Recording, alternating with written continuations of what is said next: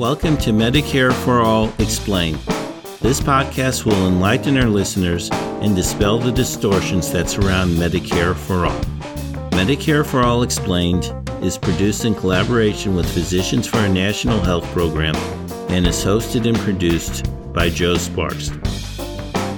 I'm your host, Joe Sparks. This is episode 11, Hearing Highlights. On April 30th, 2019, in Washington, D.C., the House Committee on Rules held a historic hearing. It was the first ever hearing in Congress on Medicare for All. This episode highlights some of the major arguments that I think are likely to occur during the debate on Medicare for All. This episode will not follow the usual Medicare for All Explained format.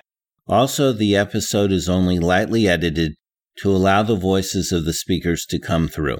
I will start with the opening statement by Representative Jim McGovern, Chairman of the House Rules Committee. So I believe this is a historic day. Today, the Rules Committee is holding a hearing on the Medicare for All.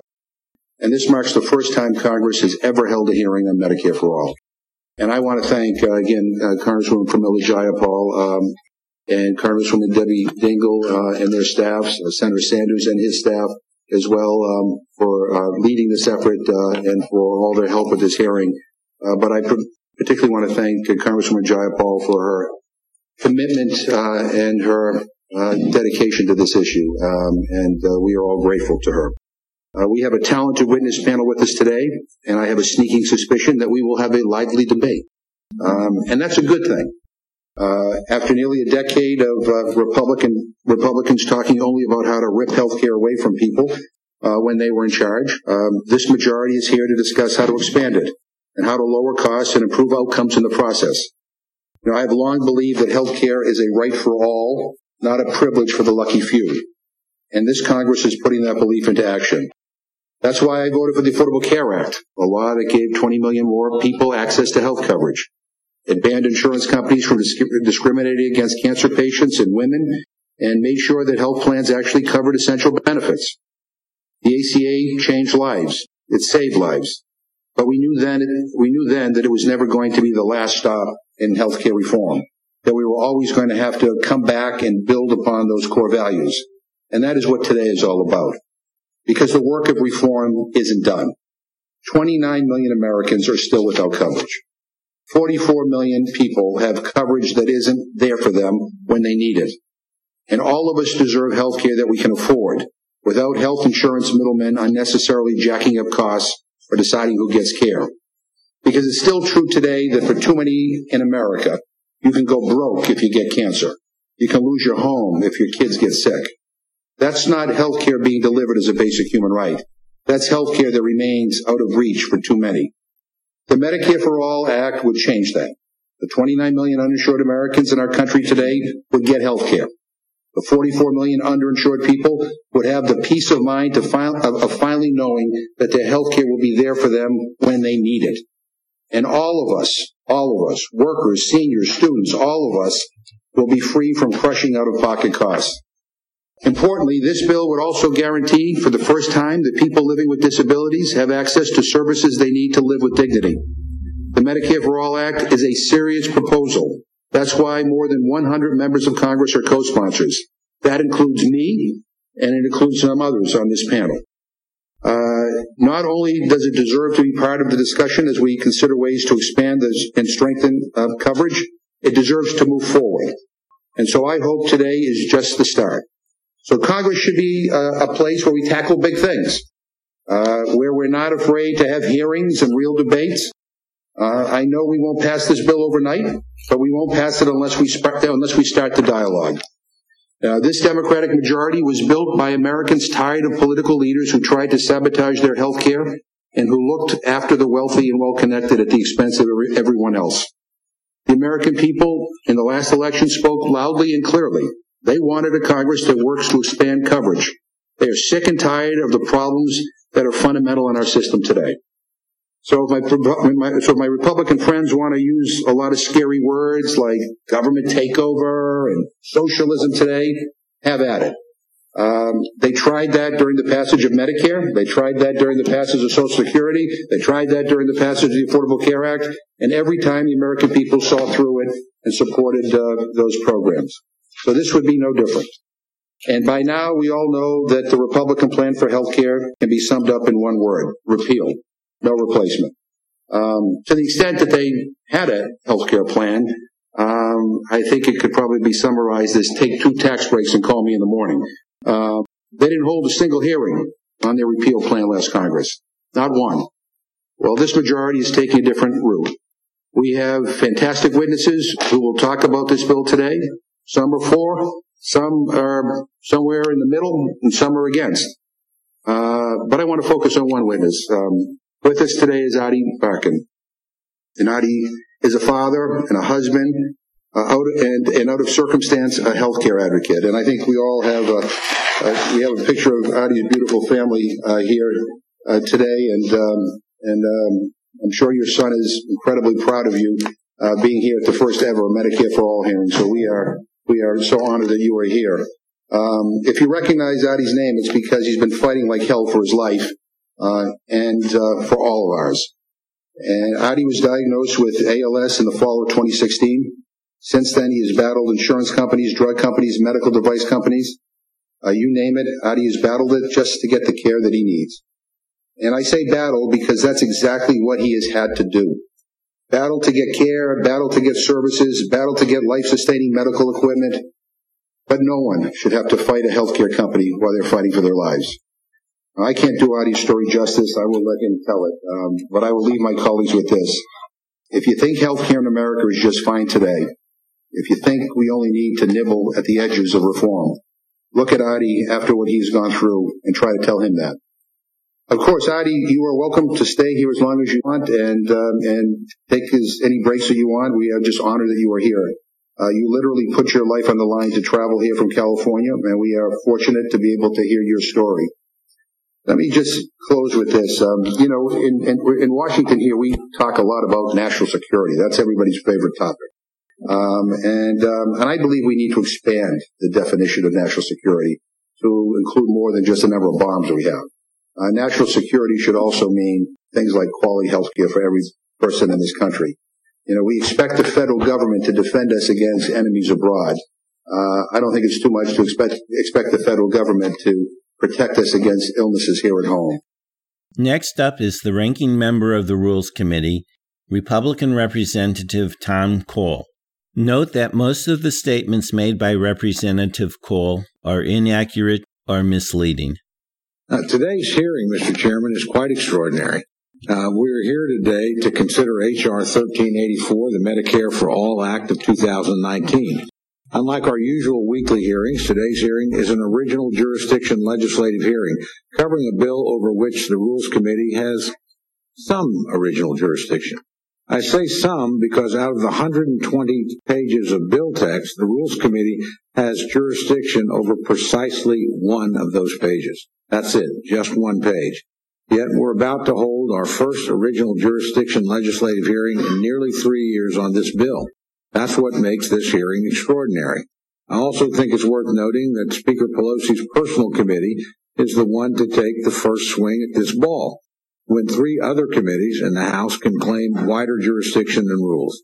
Energy and Commerce, Ways and Means, and Education and Labor could and should all conduct multiple hearings on this legislation as well.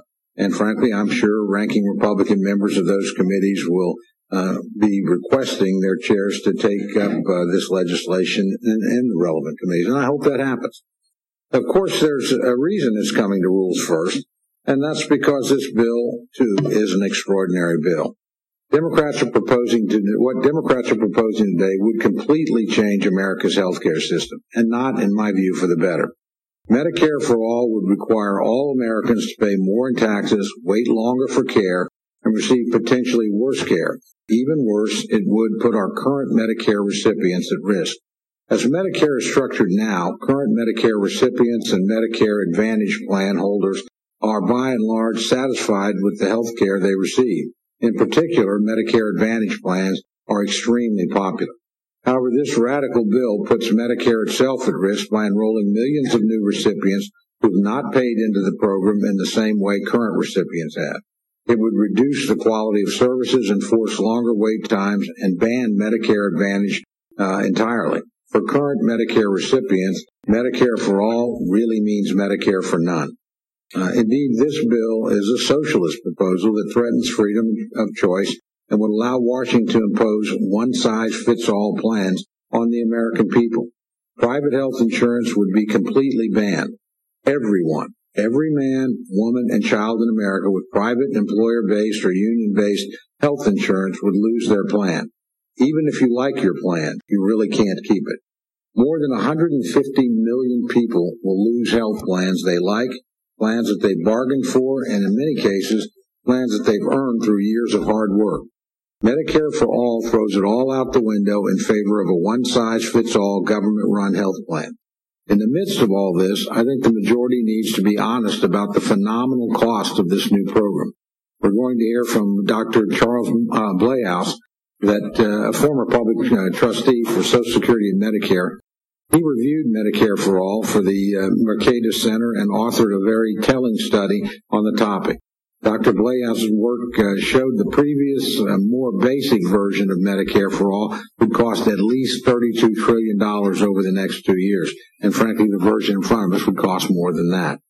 The majority has not told us how much this massive new program will cost, how they will raise the money to pay for it, or whose taxes will have to go up to pay for it. On the last concern, I can assure you that the answer is everyone. Everyone's taxes will have to more than double to pay for this program. The majority needs to be honest with us and with the American people about the cost. Beyond this, I'd like to point out one of the most egregious provisions of the Democratic healthcare bill is that it relates to the federal funding of abortion. As many know, the federal funding of abortion has been limited for well over 3 decades by several legislative provisions.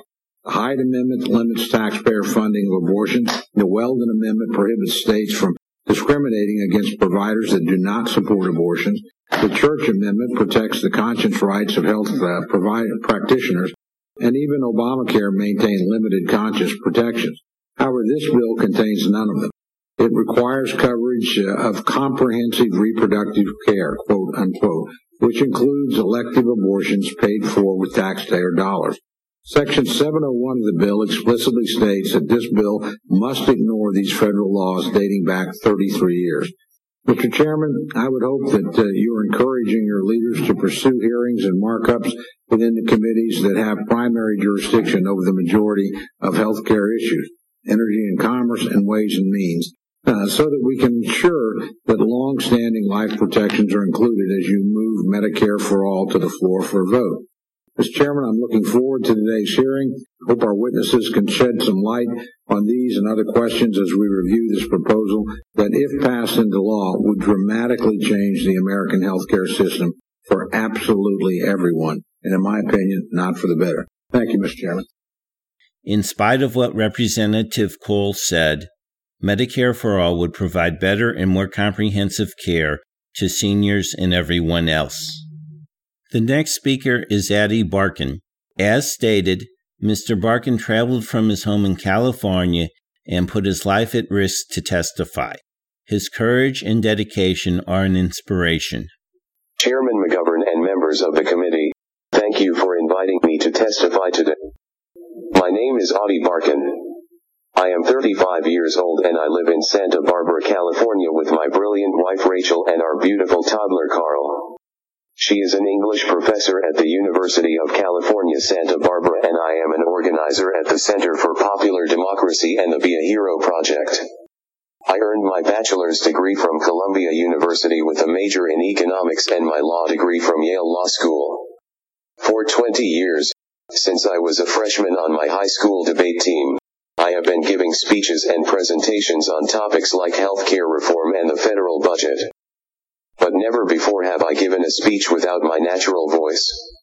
Never before have I had to rely on a synthetic voice to lay out my arguments, convey my most passionately held beliefs, tell the details of my personal story. 3 years ago, Rachel and I felt like we had reached the mountaintop. We had fulfilling careers, a wonderful community of friends and family, and a smiling, chubby infant boy. We could see decades of happiness stretching out before us. The sun was shining and there was not a cloud in sight. And then, out of the clear blue sky, we were struck by lightning. ALS.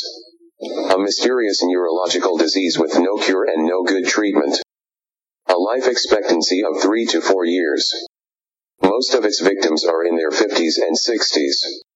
I was 32. Every month since my diagnosis, my motor neurons have died out, my muscles have disintegrated, and I have become increasingly paralyzed. I am speaking to you through this computer because my diaphragm and tongue are simply not up to the task. Although my story is tragic, it is not unique. Indeed, in many ways, it is not so rare. Jennifer Epps Addison, the president of my organization, is sitting next to me. Like me, her husband was struck at a young age by a neurological disease. Multiple sclerosis. 10% of Americans have a serious disability. Every family is eventually confronted with serious illness or accidents. On the day we are born and on the day we die, and on so many days in between, all of us need medical care. And yet in this country, the wealthiest in the history of human civilization, we do not have an effective or fair or rational system for delivering that care. I will not belabor the point, because you and your constituents are well aware of the problems: high costs, bad outcomes, mind-boggling bureaucracy, racial disparities, bankruptcies, geographic inequities, and obscene profiteering. The ugly truth is this: health care is not treated as a human right in the United States of America. This fact is outrageous. And it is far past time that we change it.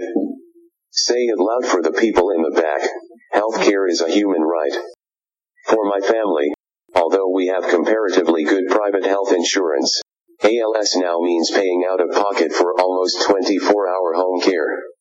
This costs us $9,000 every month. The alternative is for me to go on Medicare and move into a nursing home, away from my wife and my son. So we are cobbling together the money from friends and family and supporters all over the country. But this is an absurd way to run a healthcare system. GoFundMe is a terrible substitute for smart congressional action. Like so many others, Rachel and I have had to fight with our insurer, which has issued outrageous denials instead of covering the benefits we paid for. We have so little time left together, and yet our system forces us to waste it dealing with bills and bureaucracy. That is why I am here today, urging you to build a more rational, fair, efficient, and effective system. I am here today to urge you to enact Medicare for All. There are 3 simple reasons why Medicare for All is the right solution, the only solution, to what ails the American healthcare system. I will summarize them here, but I urge you to read the fantastic testimony submitted by the National Nurses United for more details. First, Medicare for All will deliver to everyone living in America the high-quality care that we deserve. The law will provide comprehensive care, including primary and hospital care, dental, vision, reproductive, and mental health care. We will all be allowed to see the doctors and specialists we want. And, crucially, the program will provide for long-term services and supports that will allow people like me to stay in our homes and communities, with the people we love. This will dramatically improve life for the tens of millions of people whose families include older or disabled people.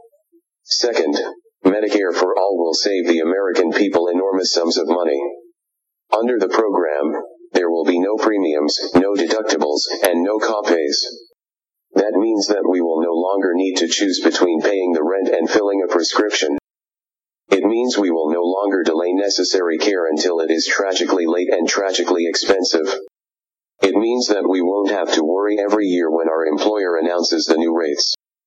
It means that we can finally start to eliminate the atrocious racial and economic disparities that destroy so many lives, that rob our communities of so much dignity, that strip us all of our common humanity. Any proposal that maintains financial barriers to care, any proposal that continues to charge patients exorbitant copays, deductibles, and premiums will necessarily leave people out. Any proposal that maintains the for-profit health insurance system will require that some people don't get the health care they need. Without the generous support of my family and friends, this would include me. Crucially, Medicare for All is the only way to make our healthcare system more efficient. Over the past 3 years, I have seen firsthand how the current system creates absurdly wasteful cost shifting, delays, billing disputes, rationing, and worry. Administrative waste is costing us hundreds of billions of dollars every year. Medicare for All will streamline the entire system, letting doctors and nurses focus on delivering care instead of on paperwork. As a single-payer program, Medicare for All will be able to eliminate immoral price gouging by pharmaceutical and device companies.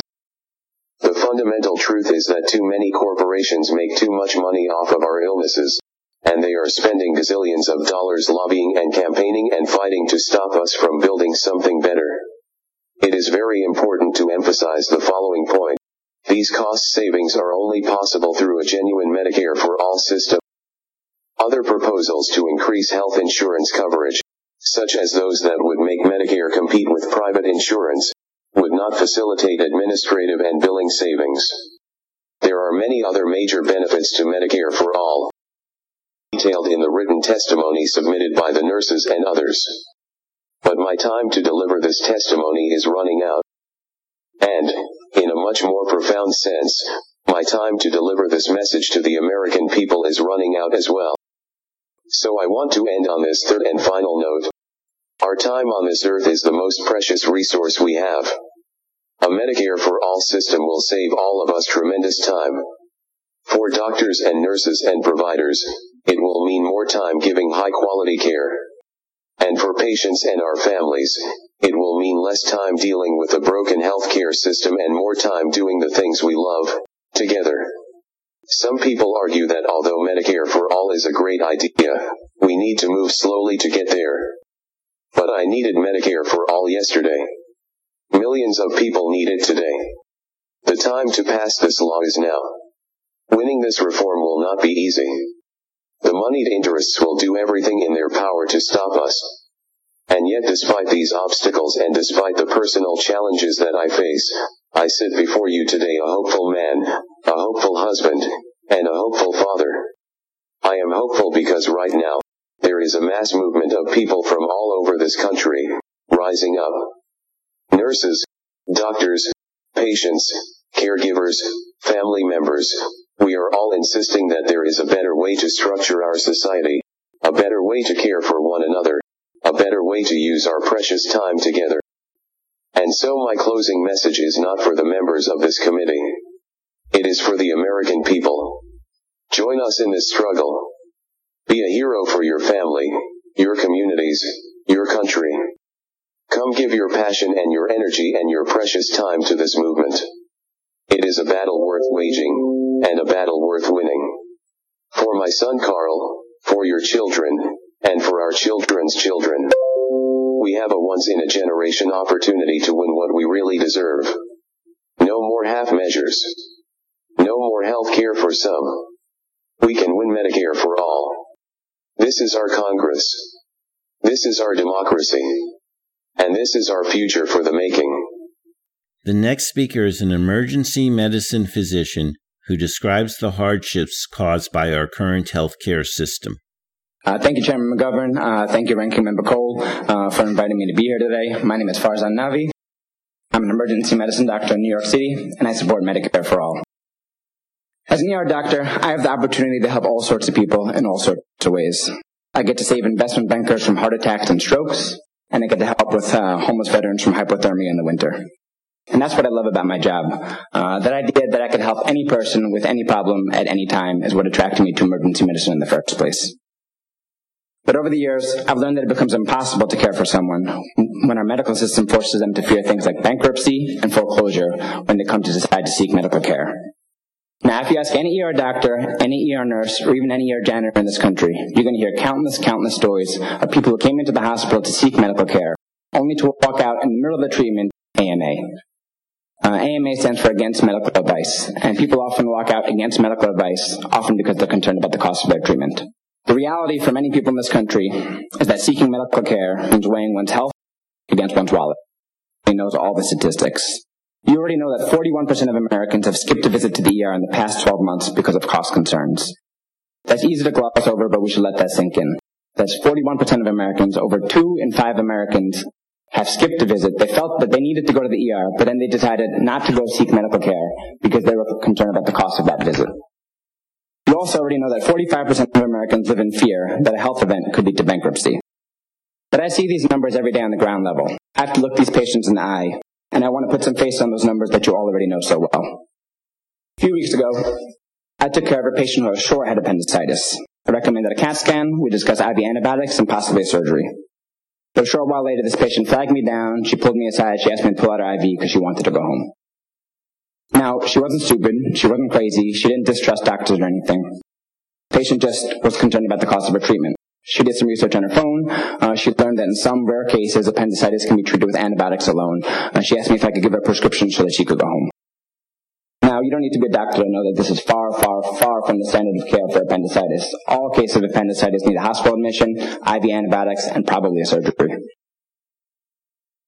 I told her that there were way too many things that could go wrong with her plan, and I strongly advised against it. Now, she asked me about the risks, and I told her the truth. I told her about the possibility of an abscess formation, perforation of her bowels, sepsis from her infection, and even death. It's not an exaggeration. This is just the truth of what happens when you don't treat appendicitis. She sat back, she asked me for some time, she thought about it for a long while, but eventually she flagged me back down, she decided to leave. In her own words, she said, "Thanks, Doc, I appreciate all you've done. I really do, but I just don't know if I'm going to be able to afford this. I'm going to go take my chances." Now, in my line of work, I often have to give people really bad news. I often tell loved ones that their family members have died. I've had to tell parents that their child has died, children that their parent has died. I've had to tell spouses that their husband or wife has died. But I can tell you with complete sincerity that watching someone sick walk out of the door with something that is completely treatable right here in the richest country in the world is just as awful a feeling as any of those conversations. About 1 year ago, I took care of a young lady who came in for an overdose on fish antibiotics.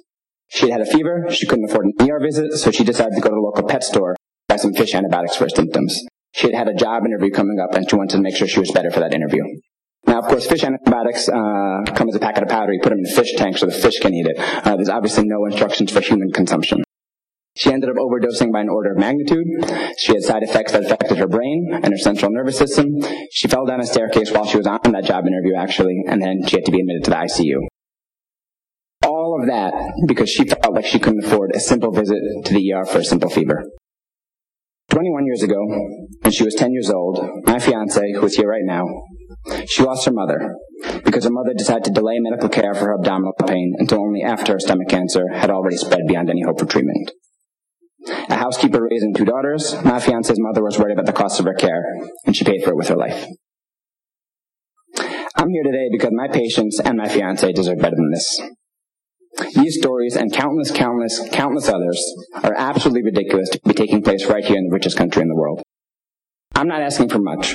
All I want to do is practice medicine in a world where I no longer have to watch a patient walk out of the ER without medical care that can save their life because they're worried about going bankrupt. And I never want to see another patient who thinks their best option for medical care is to go to the local pet store.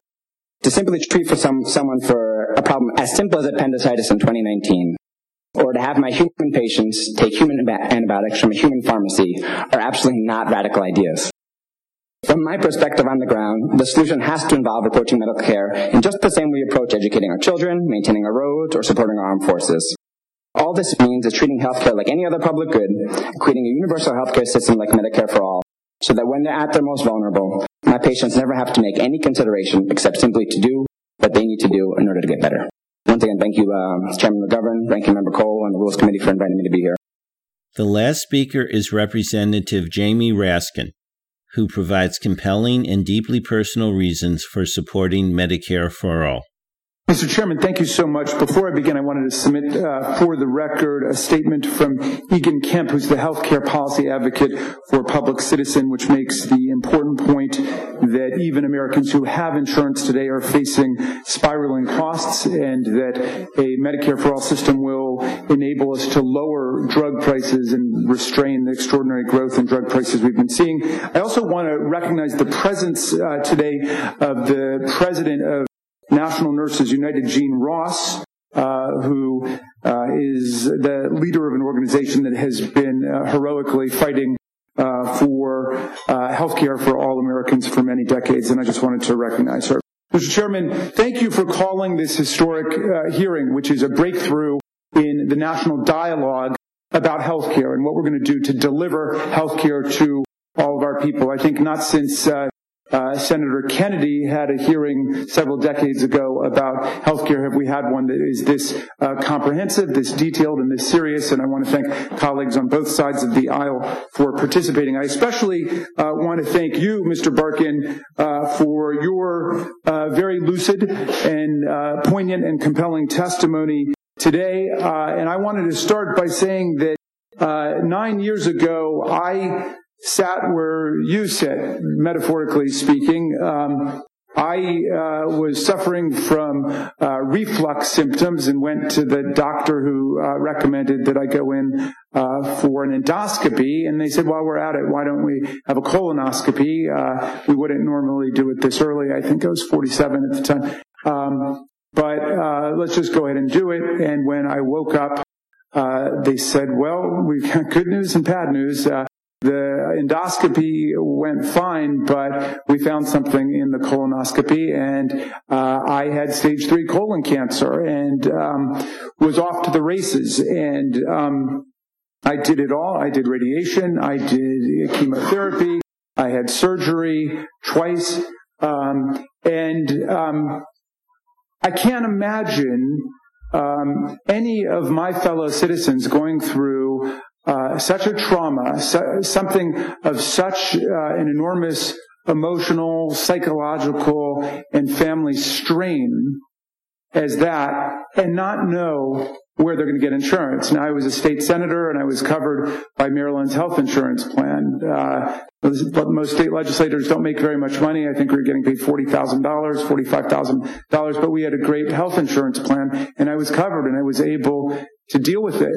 But it opened my eyes to the fact that this is a crisis in our country, that there are tens of millions of people who don't know what they would do in the event that they came down with a diagnosis like that. Like Mr. Barkin, I decided that I was going to try to go through this personal crisis by staying at work and by engaging with the things that I loved. And one of the things I was working on was I was leading the floor fight in Maryland for marriage equality. And we adopted marriage equality. We became the first state in the union to do so without a judicial order compelling us to do so. Mr. Chairman, all glory to Massachusetts in all cases, but Massachusetts did have that judicial order from the Supreme Judicial Court telling them they had to do it. In Maryland, we didn't have that, but we passed it anyway. And, as the floor leader, you've got the opportunity when it's all over to make a little speech. And I got up to thank my colleagues because I had been wearing a chemo belt to the debates and to session for several weeks. The guy who sat next to me, Jim Brochin, who's a great conservative Democratic state senator from Baltimore County, said that I just wore the chemo belt to try to get sympathy and votes for marriage equality, which is probably right. But we ended up pulling him over and changing his mind about it, so it worked, I guess. But I got up and I said, that I had learned something in this process about the difference between misfortune and injustice. Because if your life is going great, you've got not one but 2 jobs that you love and a wife that you love, and my wife is here today, and kids that you love and constituents you love, and you go to the doctor and the doctor tells you got stage 3 cancer and you got a 50-50 chance of coming through it alive, that's a misfortune. It's a terrible misfortune, but it's just a misfortune because it's built into the nature of our species, Any of us could be assigned such a verdict on any particular day. Anybody could get such a diagnosis. But if you experience such a misfortune and you get such a diagnosis and you can't get health care because you love the wrong person, or you lost your job, or you're not working, or you're too poor, that's not a misfortune. That's an injustice, because we can do something about that. And life is hard enough, Mr. Chairman, with all of the illness and accident and heartbreak for government to be compounding the misfortunes of life with the injustice of denying people access to health care when they get sick. And in the richest country in the history of our species, at its richest moment, not to advance forward to adopt a Medicare for all system is to deny, I think, the common humanity of our fellow citizens. And I read an essay during that period by Susan Sontag, who said that everybody's born with two passports, and one passport is to the land of the healthy and the living, and the other is to the passport of the sick and the dying. And we all hope that we're just going to use one of our passports in life, but in truth, all of us are going to use both of those passports. And to me, it is an elementary question of democratic solidarity and equality, whether we are willing to acknowledge that all of us are going to use those passports and we should make everybody's trip as easy as possible. So I'm a co-sponsor of this legislation. I'm not going to hide that fact. I'm not just a neutral, objective questioner here. But I am fascinated about how we're going to get through this process and bring everybody aboard and come up with a system that makes sense to all Americans. As the Medicare for All debate unfolds, we can expect to hear many of these arguments in the coming months. You have been listening to Medicare for All Explained. Information about this podcast can be found at our website, MedicareForAllExplained.org.